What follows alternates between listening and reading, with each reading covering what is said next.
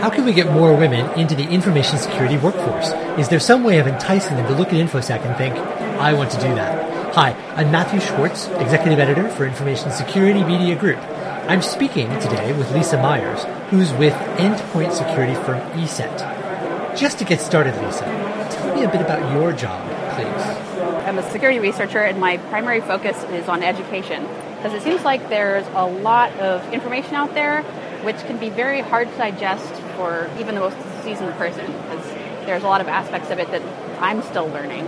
And I've been doing this for almost 20 years now. So I try and match information with levels. So someone who is very much not interested or concerned with security stuff still needs to know what's going on, how to protect themselves, because they're every bit as much at risk as the person who knows what the heck they're doing. And for the person who is used to digesting this information and giving people tips, I try and give more nuanced ways of looking at it. So in the past, I've done privacy concerns for people who've been victims of domestic abuse or people who are low income. There are specific things that we need to be keeping in mind for different groups, because they'll have different needs and different abilities. So would you say you have more of a consumer focus or a business focus, or does it run the gamut? It runs the gamut. Over time, I'll focus on one more than another. Right now, business-wise, I tend to be focusing mostly on healthcare and education. Those are two groups that are in dire need of help in security. You would say healthcare firms and educational organizations? Yeah.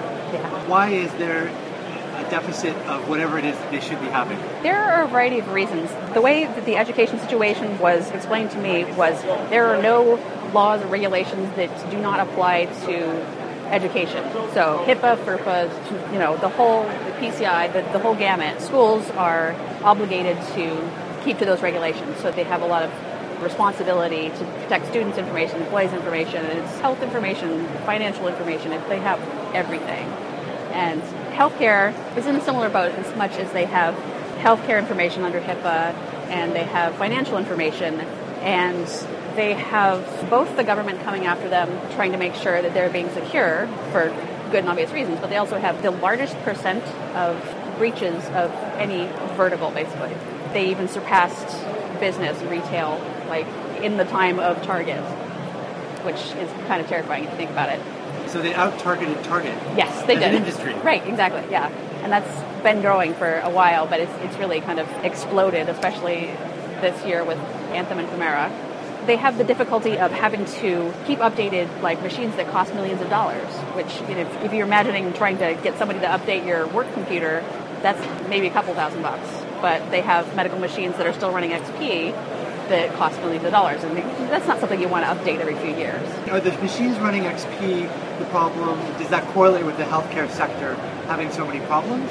I know there's a big problem with updating older devices, but then what accounts for the fact that there's so much breached healthcare data out there? It's the richness of the target and the lack of understanding of how to secure. The meaningful use audits that have been happening, I've heard that 80% are failing to have a risk analysis, risk assessment, which is like you must be this tall to enter sort of security stuff. And most of them don't know what data they have or where it's being stored. And so how do you secure something where you don't know where the heck it is? And so that's created an opening for attackers? Oh yeah, very much so. Are you surprised at the severity of the healthcare breach crisis? No. I was at HIMSS, which is a healthcare IT conference. And when I went last year, they were standing room only for a risk assessment session, which that was kind of my eye-opener. It was like, oh, I understand why this is such a problem. This is not something that they really are aware of how to do. Like risk assessment and keeping things up to date and keeping secure in a way that doesn't hamper doctors. They're kind of butting heads right now because, the doctors really need to be able to get information quickly so that someone doesn't get in a bad way while they're trying to get a password reset email. And, these things are coming slowly for them, as most companies have only just started going to electronic health records in the last few years. So they're like 10, 15 years behind where, say, the financial sector is. I would think there would be a cost incentive to give the doctors the information as quickly as possible, like a call center. Yeah. You reduce calls by 10 seconds, you save millions of dollars potentially a year. Doctors? Yes, they're a very costly asset. They are, yes. Yes, they are. So there's maybe some counter pushing from a business standpoint there on the security front. Yeah. What else are you focusing on these days, or has you concerned? As a woman in technology, that's something that it has been a big focus of mine the last year or so too. There's been a lot of discussion of how to move the needle as far as getting more women, getting more people in the pipeline, period, and getting more women in the process. When it comes to women in technology, there's a lot of really qualified women out there. Why aren't there more women in the tech workforce or in the executive ranks? Do you have any easy answers? Easy. Or difficult? Yes, there's a lot, definitely difficult answers. There have been a number of things I've heard discussed, and I think the biggest factor is doing things the way we've always done them, because there are so many men in this industry, and a lot of the avenues that we've been pursuing for getting leads or recruiting tend to be the same old way. Think of it as data. This is the way that we've been writing this ad forever. If we reword it, does it give us different results? And there's an expectation that you're not going to be perfect at it, but trying different things like approaching women coder groups or anything where a higher percentage of females, you're going to change things. Is it going to make a huge difference? Who knows?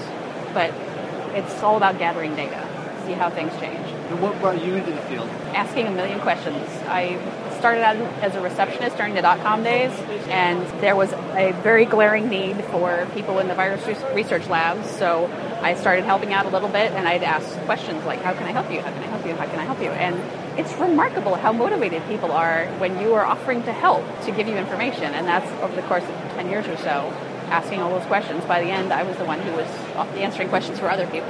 So. Okay, you weren't socially engineering here. You were asking helpful questions. How can I help lock down the infrastructure? Right, exactly. Okay, for example, obviously inquisitive mindset. Yes, curiosity and tenacity. Yes. What one thing would you do to help encourage more women out of the workforce? Just telling people that opportunity is out there and that it's not just staring at a screen would be huge. Because if somebody had told me 20 years ago this is what I would be doing, I would have thought they were nuts, because that's not something that appeals to me, is staring at a screen all day. I'm very much motivated by helping other people and talking to other people, and that kind of goes against the stereotype. But this is a job where I get to travel a lot, I get to talk to people a lot, and I get to write things and have my voice heard. And I feel like the response I'm getting is that it is actually making a difference for some people, and that's huge to me. And I think that's huge to a lot of women, tend to be kind of more communally motivated.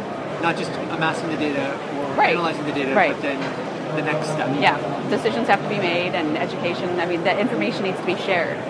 Speaking as a malware researcher, yes. Right? Speaking of all of this attack data that you're analyzing and the trends and everything like that, going forward over the next year, is there anything that, from a business standpoint, is concerning to you that you think we need to be worried about? I think that we need to shift from thinking of it in terms of specific attacks to just thinking about it in terms of protecting data, because how they do it is less important than that they are doing it. And so we need to come up with different ways to separate the puzzle. So if they get one piece of the puzzle, they don't get the whole thing. Again and again and again, we see we did this, that, and the other thing to protect ourselves. Why didn't this work?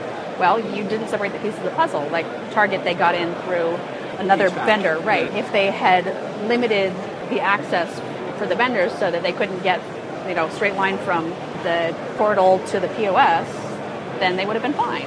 But that's a kind of a hard sell. It's trying to think of things in so many layers and pieces that they're able to separate them more effectively. So focusing less on the tactics, right, and more about what it is that they might want. Right, yeah, exactly. And so, make multiple steps for them to get to everything. Thank you, Lisa. Yeah, thank you.